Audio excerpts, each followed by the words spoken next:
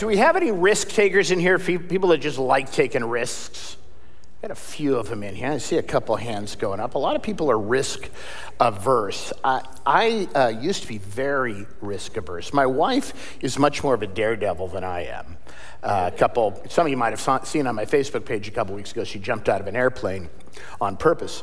And so she's a little more risk-taking than I am. But the older I've gotten, the more I've taken a lot of risks. When I was a TV reporter a long time ago, I was doing a story where there was a series of attacks on women in Yakima. I went out to do a story on self-defense, and actually one of the sergeants with the Yakima Police Department who taught a self-defense class worked with me and a couple women at the time to sort of do an on-video sort of training on self-defense. And I remember, I let him, I played the role of attacker sometimes, and he'd put me in a hold and take me to the ground. So there was some risk involved in that. And then we were going through some of the devices you can purchase for self-defense. And he brought out a can of pepper spray. A lot of folks carry a can of pepper spray on them. And he said, and I said, we were talking about it and when to deploy it and that type of thing. And I said to him, hey, I got an idea. I go, why don't you hit me with the pepper spray? I want to see what that's like, and I want to let our viewers see what it's like. And he goes, you don't want to do that. And I said, it'll make great TV. Let's do it. And he goes, no, seriously, you do not want to do that. And I said, you don't understand TV. It's a visual medium. This will make phenomenal TV if we do this. And he said, you don't want to do this. And I said, no, good TV. And we wound up doing it, and it turns out we were both right. It made very good television, and it was something I'll never want to do again. It was just an absolutely terrible idea. My friends at the TV station thought it was hilarious and made all sorts of fun of me. But in life, sometimes you have to take risks. Somebody once said that faith is spelled R-I-S-K. And we're all called in the kingdom of God, in this kingdom economy, to take risks for God as we work towards ushering in his kingdom come. Each year, millions of sports fans turn into an event that is not a sporting event, in my opinion. Some of you guys will get this. Some of you guys actually watch this. Some of you ladies maybe watch it too. But it gets big ratings on the NFL Network. It's the NFL Combine. And if you've never heard of the NFL Combine, what the NFL Combine is they bring in a lot of college kids who are eligible for the NFL draft, and they work them through a whole bunch of tests so each team can evaluate them. The players take all sorts of tests, and they just sort of span the spectrum. 40-yard dash, they have to bench press 225 pounds over a certain period of time. There's a vertical jump, there's a broad jump, there's a 20-yard shuttle, 3-cone drill, 60-yard shuttle. There's position-specific drills to see how they work in the particular area they play on the field. There's interviews. Each team is allowed 60 interviews in 15-minute intervals. There are physical and injury evaluations. Sometimes they actually they do have doctors there doing medical evaluations to see if these players should actually be on the field. There's drug screening. There's a thing called the Cybex test, which uses a machine to test joint strength and flexibility. And then there's a thing called the Wonderlic test that oftentimes gets a lot of play in the media. That's sort of an intelligence test. And whenever a player scores really low on it, somehow it always gets leaked to the media, and it's a little rough. Players' prospects rise and fall as they are evaluated, as they are watched and run through this battery of examinations. The strongest, the fastest, the healthiest, the smartest see their value rise. And what goes on at this combine over several days could mean the difference in millions of dollars for players. In fact, some players who go to the combine wind up not even getting drafted as a result of a poor performance. You see, weakness is not allowed. Weakness is not allowed. All this for something as eternally unimportant as football, right? I mean, I enjoy football. I love it. I love watching it. But in the eternal economy, it's really not that important. Then we have Jesus. And when Jesus is putting together his team for the most important mission in all of human history, he takes a radically different approach. Today we begin this series in a series. Today things change for us here. In this Ready Rose series, we're going to start talking about gifts and using our gifts and exercising our gifts, our talents, our abilities, our call, all these things, these words we're going to start exploring over the next several weeks. If you've been with us for a while, you know a long time ago, about a year ago, we did an assessment. And in that assessment, we sort of evaluated where our church was strong and where we could use a little help. And the area where it was determined we probably needed to focus on with our energy is helping people to identify their gifts. This was number one for us, helping people to identify their gifts and then implement it in the kingdom of God. Implement those gifts, use those gifts in the kingdom of God. As we move into fall, we're going to talk about how God takes different people from different backgrounds, different life stories. He even takes people with weaknesses. In fact, sometimes, unlike the NFL Combine, God will take somebody that has a weakness in their life and actually turn it into a ministry. It's kind of cool, isn't it? That God can take brokenness and do stuff like that with it.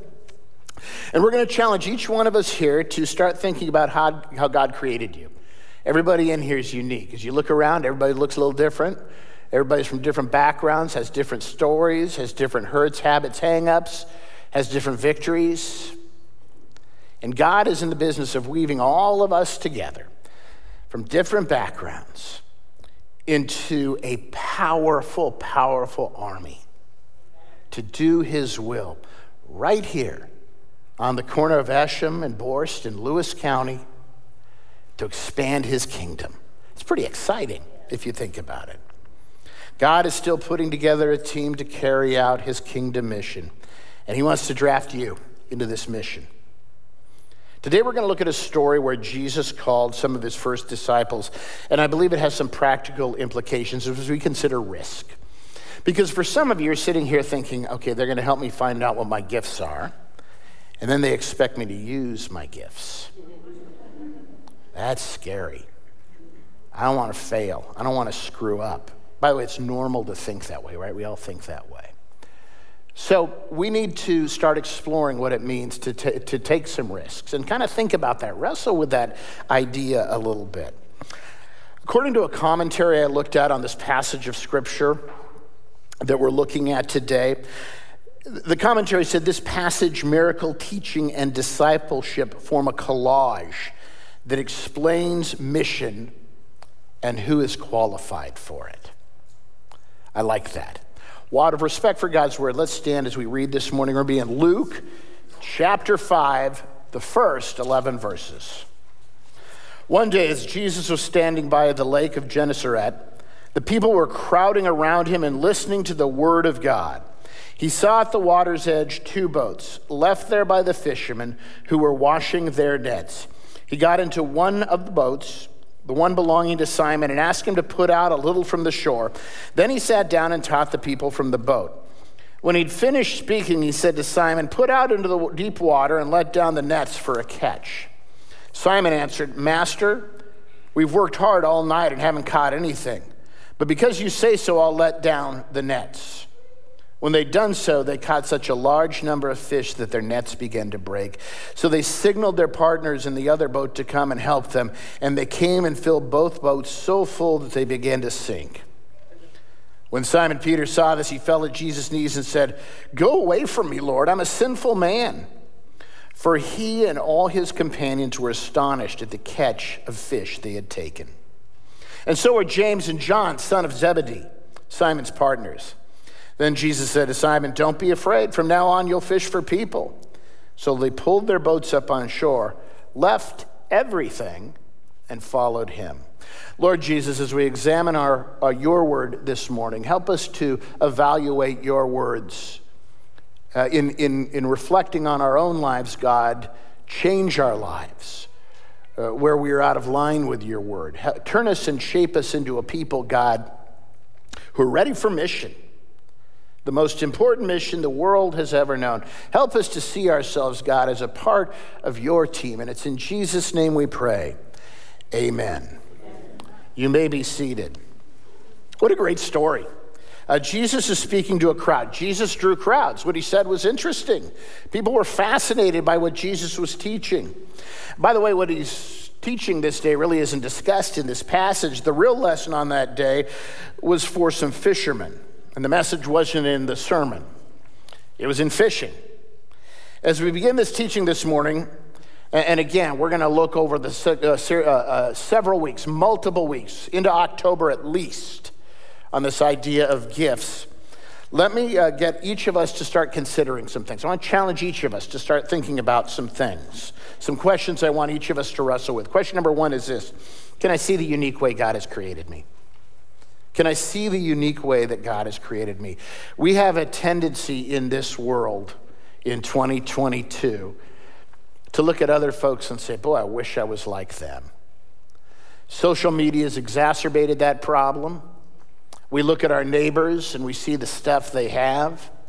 We have this FOMO, this fear of missing out that pervades our society. So I want us to pause, and it's going to require us to sort of separate and say, you know what? Apparently God created me the way I am for a reason. And start to value that and treasure that and look at our own lives and go, you know what? I love that. I love that God created me that way. By the way, we're going to give you some real sort of hands-on tools to explore what your gifts are in the coming weeks and ahead. So, if you're sitting here this morning going, I don't know what my gifts are, we're going to help you with that. Okay, you don't need to worry about that. The next question is, do I acknowledge that I'm called to serve God? If you're a follower of Jesus Christ, I believe you have mission. I believe you have mission, and I believe it's sort of job one for each of us to discover that mission and integrate it into our lives. Next question, can I see that my faith and my works are deeply connected? As evangelicals, we say, and we say rightly so, that we're saved by grace, not by works, right? That's true. I believe that. But we were, and the Bible teaches this also, created to do good works. And so we're going to explore that our lives and what we do for the kingdom are deeply integrated. What we believe and how we act are connected.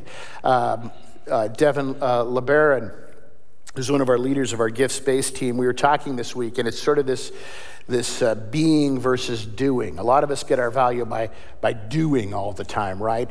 We want to focus on being, but then as we discover how we are meant to be, good works sort of flow out of that, out of our character and out of how God has blessed and worked into each one of our lives. And then finally, am I willing to take risks and explore the opportunities for service? Like I said, God's asked me to take some risks over the years. Risk is never easy. But honestly, I can say, looking back, that as I have stepped out of my comfort zone and let God use me in areas I never expected, I have found deeper purpose and meaning.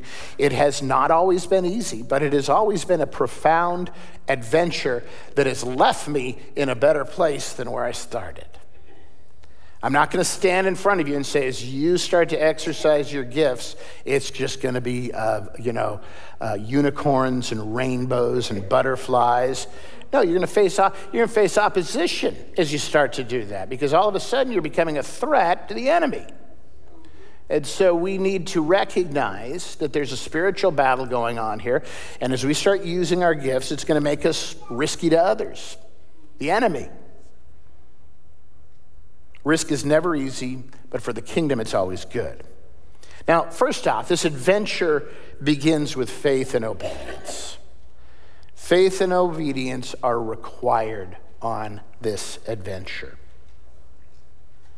Lots of profound stories with Jesus involve water and involve fish. Now, I'm not much of a fisherman. I remember my brother and my dad liked to fish, and during salmon season on Lake Washington, we had a boat and we'd go out when salmon were running on Lake, they would go out when salmon were running on Lake Washington. I think one of the things that makes me not a good fisherman, and I'm kind of learning about this about myself, is that I may, not committing to this, but I may have a little attention deficit disorder, possibly. And so sitting with a stick in my hand, doing nothing, I start to tire of it about immediately. And so I remember they said, hey, let's go fishing one time, and you want to go? You know, they would go do this early in the morning out on Lake Washington. I remember one time going out on our boat, and we're fishing, and it's just we're not catching anything. There are boats all around us. We apparently are where the salmon are, but they're not where we are. And we're fishing. And so I'm just sitting there fishing. I thought, this is really slow. I'm just going to go turn the stereo on and get some music playing here, kind of liven things up a little bit, right? Good idea.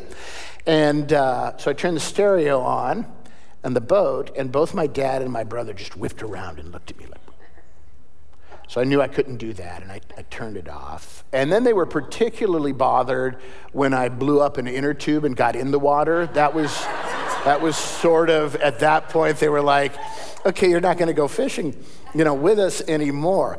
I don't know a lot about fishing, but I have gone fishing, and it's interesting what's going on here in this story. If you think about it for a second, we have the son of a carpenter telling experienced fishermen how to do their jobs. In fact, you kind of get the sense from the narrative here that Simon Peter is thinking about this himself. Jesus says, let's put your nets in the water over here. And in verse 5, Simon says, Master, we've worked hard all night and haven't caught anything. That might be the phrase there that says, we're fishermen, we've been doing this all night. But then he says, but because you say so, I'll let down my nets. Sometimes we just got to step out when Jesus says so, even if it doesn't make sense to us. I love that phrase, because you say so. Isn't that a great phrase? I mean, in Simon Peter has some messiness in his story. We know that. But this fact that he is willing at this point to say, it doesn't make sense, but because you say so, I'm going to do it. Jesus is speaking to each one of us and saying, I need you to step out. I need you to play a role in the work I'm doing. You're going to be my hands and feet in Centralia, in Chehalis, in Adna, Bucoda, all around Rochester. You're going to be my hands and my feet. It's a phrase that's because you say so, I need to integrate more in my life. Too often my starting point is, and this is one of those things when I'm talking about stepping out, what do they say? I'm pointing at you with one finger, but I got three pointing back at me, right? This is one, when I'm kind of invited to do something by the Holy Spirit, what my first things are that go through my mind? I lack the resources, Holy Spirit. I lack the talent. I lack the intelligence. I don't think I have the energy or the support from others. I'm going to be at this all alone, God. Those are the things that sort of rotate through my head when God asks me to do something. That might be familiar to some of you. Worse yet, sometimes I convince myself that I know better than God himself. It's interesting, we describe Jesus. If I were to ask you this morning, what are some words that describe Jesus? Just one word. I'll go ahead and ask you. What? Loving. What else? Kind. Perfect. What? Serving. Giving. Merciful. Intelligent. Oh, what? Intelligent. What? Intelligent? I'm stunned that you said that. And here's why. Because I've asked this question before, and rarely do you hear this idea when somebody says, describe Jesus. For some reason, we oftentimes avoid smart. We just kind of slip by, we just move by smart. Can we stop for a second and realize that Jesus Christ is the smartest person who ever walked the earth? Jesus Christ is the smartest person who ever walked the earth. Jesus, who is with God at creation when things were being knit together, understands how creation works better than anyone else. Dallas Willard, one of my favorite teachers, he was a philosopher, he was a professor at the University of Southern California. Dallas Willard one time wrote this. I love this. It says, saying Jesus is Lord can mean little in practice for anyone who has to hesitate in saying Jesus is smart. He's not just nice, he's brilliant. He's the smartest man who's ever lived. He is now supervising the entire course of human history while simultaneously preparing the rest of the universe for our future role in it. He always has the best information on everything, and certainly on the things that matter most in the human life. Saying Jesus is Lord means very little unless you acknowledge he knows everything. He is the smartest person who ever lived. He is God. He understands creation. So when God looks at each one of us and says, our name, says, Matt, I want you to do this in the kingdom. When he looks at each one of us, Devin, Tom, there's all of us, he looks out. He says, I want you to step into the kingdom and do my work. Can we for a moment acknowledge the idea that he maybe understands the situation a little bit better than us? And in acknowledging that, right? In acknowledging that, it should make it easier for us to step out. Jesus is inviting you to work in his kingdom. He's in the business of making all things new, and he wants you to join him in this effort to make all things new. He has a place for you. You were created for this moment. He knew he needed a you in 2022. Right here. He needed you. What's your role?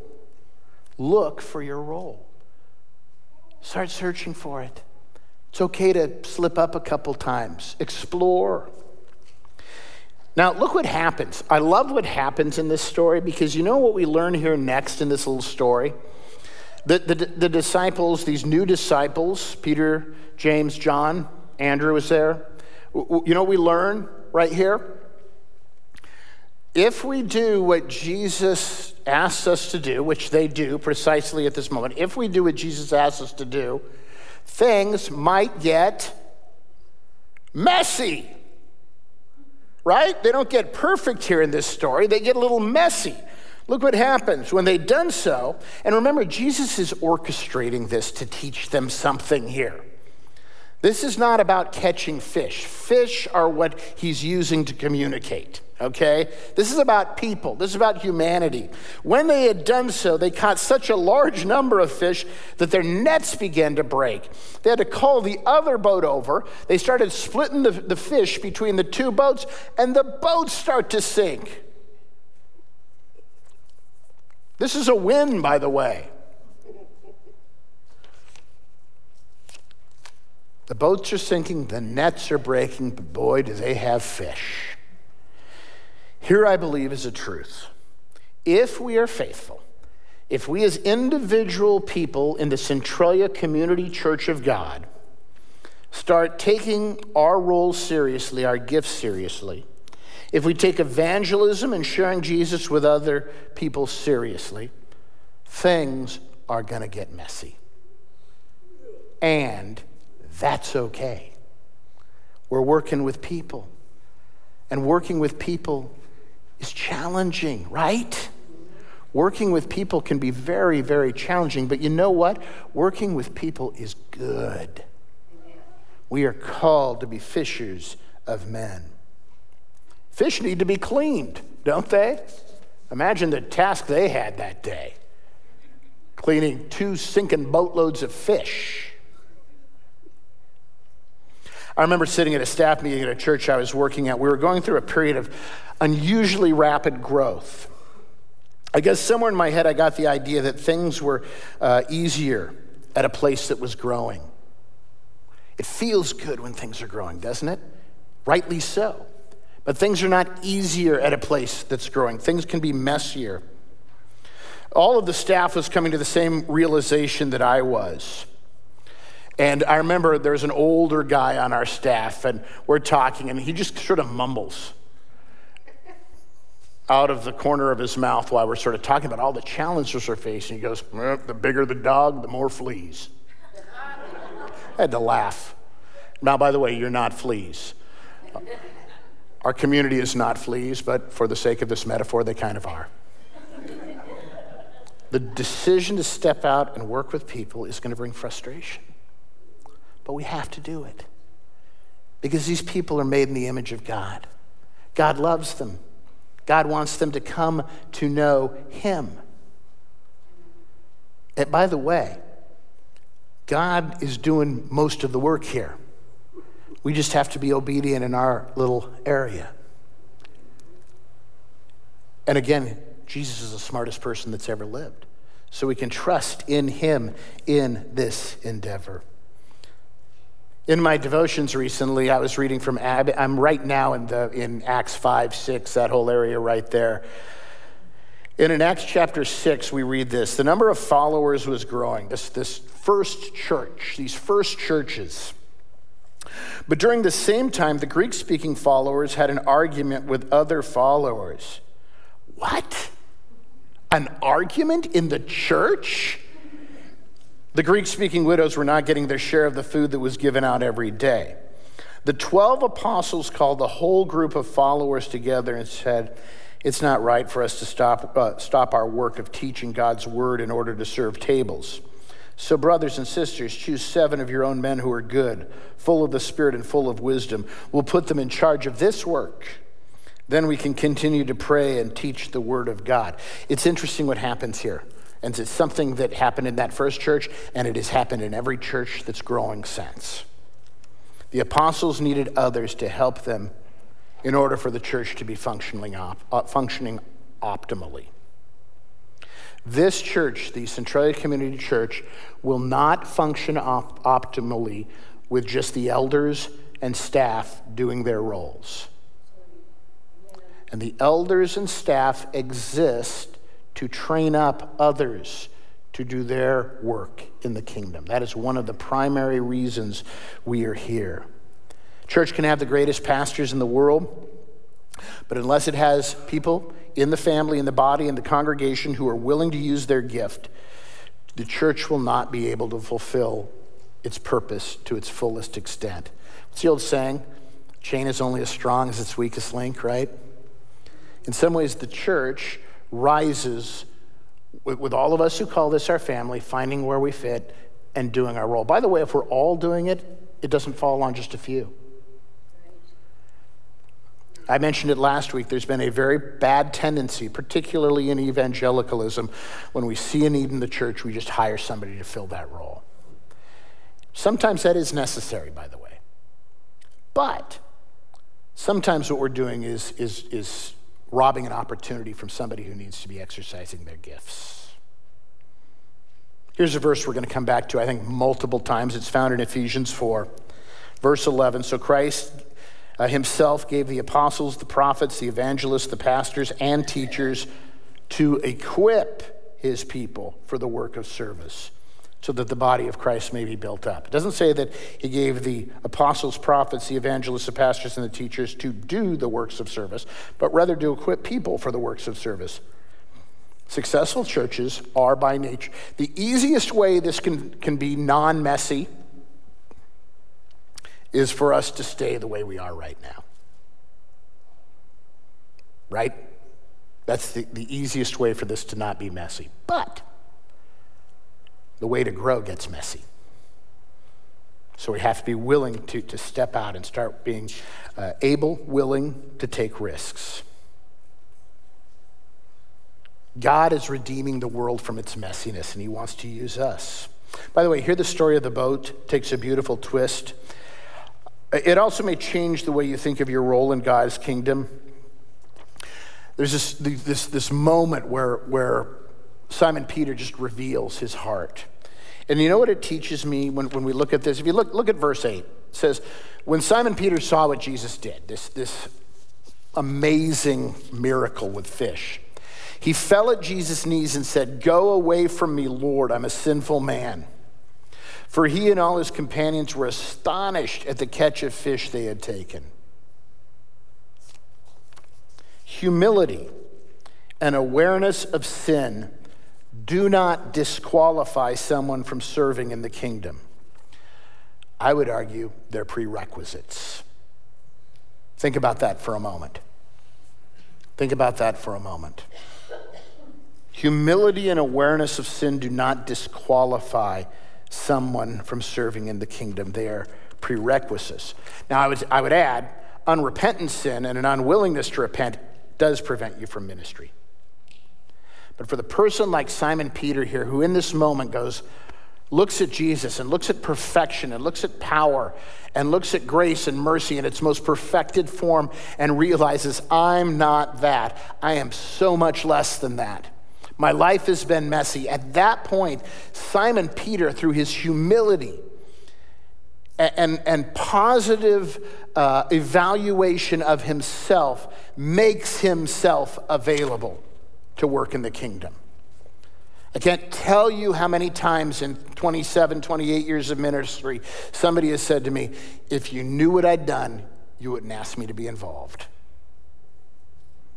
And then we start talking. And I learn of a person who's done some things, like I have, who's a little messy themselves, but who's come to Jesus and said, Jesus, I want you to work on my heart. And through the power of your Holy Spirit, I want you to heal and change me. That's what we see here in Simon. The best pastors are humble people. By the way, they also tend to get the least amount of attention in the world we live in. Sadly, I would argue sometimes it's the least humble pastors in the world we live in right now that get the most attention. And that's dangerous because it doesn't look like the kingdom. But for pastors and non-pastors alike, I believe an honest assessment of our own brokenness leading to humility opens the door to the Spirit of God to make us whole again and use us to come alongside other broken people. Isn't that great? He takes the broken, heals them so that we can come alongside the broken and help them to be restored. Tim Keller one time said this. I love this. Somebody sent me a Tim Keller quote this morning. Rick sent me a Tim Keller article this morning. You didn't have any idea I was going to quote Tim Keller. Tim Keller once said, the Christian gospel is that I am so flawed that Jesus had to die for me, yet I am so loved and valued that Jesus was glad to die for me. This leads to deep humility and deep confidence at the same time. It undermines both swaggering and sniveling. I cannot feel superior to anyone, and yet I have nothing to prove to anyone. I do not think more of myself nor less of myself. Instead, I think of myself less. I love that. Isn't that awesome? In this moment, alongside the shores of the Sea of Galilee, something amazing happens. And it can happen. What happened that day by the lake, by the Sea of Galilee, by Lake Gennesaret, can happen to you right now. Simon Peterson's. It's his later relative, Simon Peterson. Simon Peter's brokenness meets Jesus' grace. Simon Peter's brokenness meets Jesus' grace. And all of a sudden, the possibility of effective ministry bursts onto the scene. Isn't that great? Our brokenness meets grace, and we are changed. Looking at a man who realizes he is in the presence of the divine, Jesus says something. He says something to Simon Peter, something that's repeated throughout the Bible, to people taking risks to do the work of God. He says this. You see it at the beginning of the story, at the end of the story. You see it when Jesus bursts onto the scene in Matthew, Mark, Luke, and John. You see it at creation. You see it in the book of Revelation. Jesus says, do not be afraid. Do not be afraid. Don't be afraid. There are all sorts of opportunities to use the gifts and skills you have to serve God in the church, but also in your neighborhoods, in your workplaces, on the teams your kids play on, in your classrooms, you name it. Sometimes fear is what keeps us from stepping out. But Jesus looks at each one of us and says, don't be afraid. I've given you the specific set of skills. I've wired you a certain way. I've given you this personality. I've placed you in a community. Be obedient to me, and you will have success. What's keeping you from stepping out? If it's God's plan, you don't need to be afraid. The story ends with a simple phrase, and it's maybe the most profound thing that happens in the entire story as we start to wind down this morning. Verse 11 says this, so they pulled their boats up on shore, left everything, and followed him. Isn't that cool? They left everything and followed him. By the way, this is also a place where it gets difficult. If we're going to be living out God's purposes in our lives, it may require us to leave some things. There may be some things on our calendar we have to say goodbye to. There may be some things in our finances we have to say, I'm shifting that resource. It's going to require us to evaluate our life and say, what do I need to leave and who do I need to follow? What do I need to leave? That's what they do here. They left everything and followed him. But this is what we're called to be. This may be leaving and following is at the core of discipleship, isn't it? Leaving and following is at the core of discipleship. God created you for a purpose. You're part of his mission. For the willing, God will do amazing things. Some of you today here look around and we see the world and it's all messy and broken, and we turn on the news and it's just horrific, all the stuff that's going on, and we wonder, what can you do? Sometimes we shake our fists in anger and say, God, you just change everything. Well, guess what? God's in the business of making all things new. It's not always going to be this way. And what can you do when you look out at the world and its brokenness? You can leave the things of the world behind, and you can make the conscious choice that you're going to follow Jesus. You're going to give over to him as Lord. Some of you might have heard the name of Eric Liddell. Ever heard the name of Eric Liddell? Eric Liddell is somewhat famous. If you saw the movie Chariots of Fire 35 years ago, you would have seen the story of Eric Liddell. Liddell was a Scottish runner at the 1924 Olympics. I think they were in Paris that year. And he was a deeply devout follower of Jesus Christ. He was favored to win the 100 meters. He was favored to win the gold. But because he was a devout follower of Jesus, and get this, think about this in our modern framework, because they were running the heats for the event on Sunday, Liddell refused to run. Wow. And so he didn't win the gold. But you know what he did? It's funny, he entered an event that he wasn't favored in, where the heats weren't on Sunday. It was a 400 meter, and he won the gold. He was this super fast person who just, I think, tried to follow God at every point in his life. And he's probably this most famous quote that's attributed to him is this: God made me fast, and when I run, I feel his pleasure. I like that. God made me fast, and when I run, I feel his pleasure. But you know what? I'm not gonna finish with that story. I'm gonna finish with the rest of Eric Liddell's story, because a lot of people aren't so familiar with it.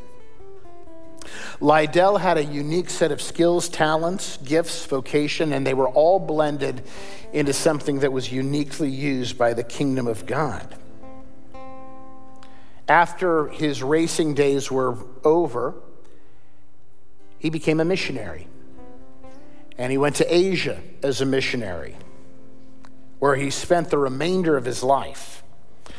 In the 1940s, when Japan invaded at the early parts of World War II, a lot of the missionaries in the area pulled out of the area, were brought home, the Western missionaries. But Liddell refused to leave. He felt that his call, his gifts, were called to be in China during this really challenging time. So he stayed and wound up in a Japanese internment camp where he died in 1945. So profound. There are lots of folks that remember his death that were interned with him. So profound was his influence, particularly among the youth, that the camp went silent for days. He was the internment camp pastor. And because of the way he lived his life, there was this deep, profound sense of loss. In this life, you may not be rich or famous or popular, but if you live out your gifts, you will be something. You will be something. You will be remembered for it. It's interesting. His last words were recorded by multiple people. As he lay on his deathbed, dying of cancer in this prison, his last words were this: "It's complete surrender." It's complete surrender. I wonder what the narrative that was going on in his brain was at the time. If God was saying, "So what was it about?" And Lydell said, "You know what? It's about complete surrender." That's what life is. Surrendering to Jesus Christ and then watching him do amazing things.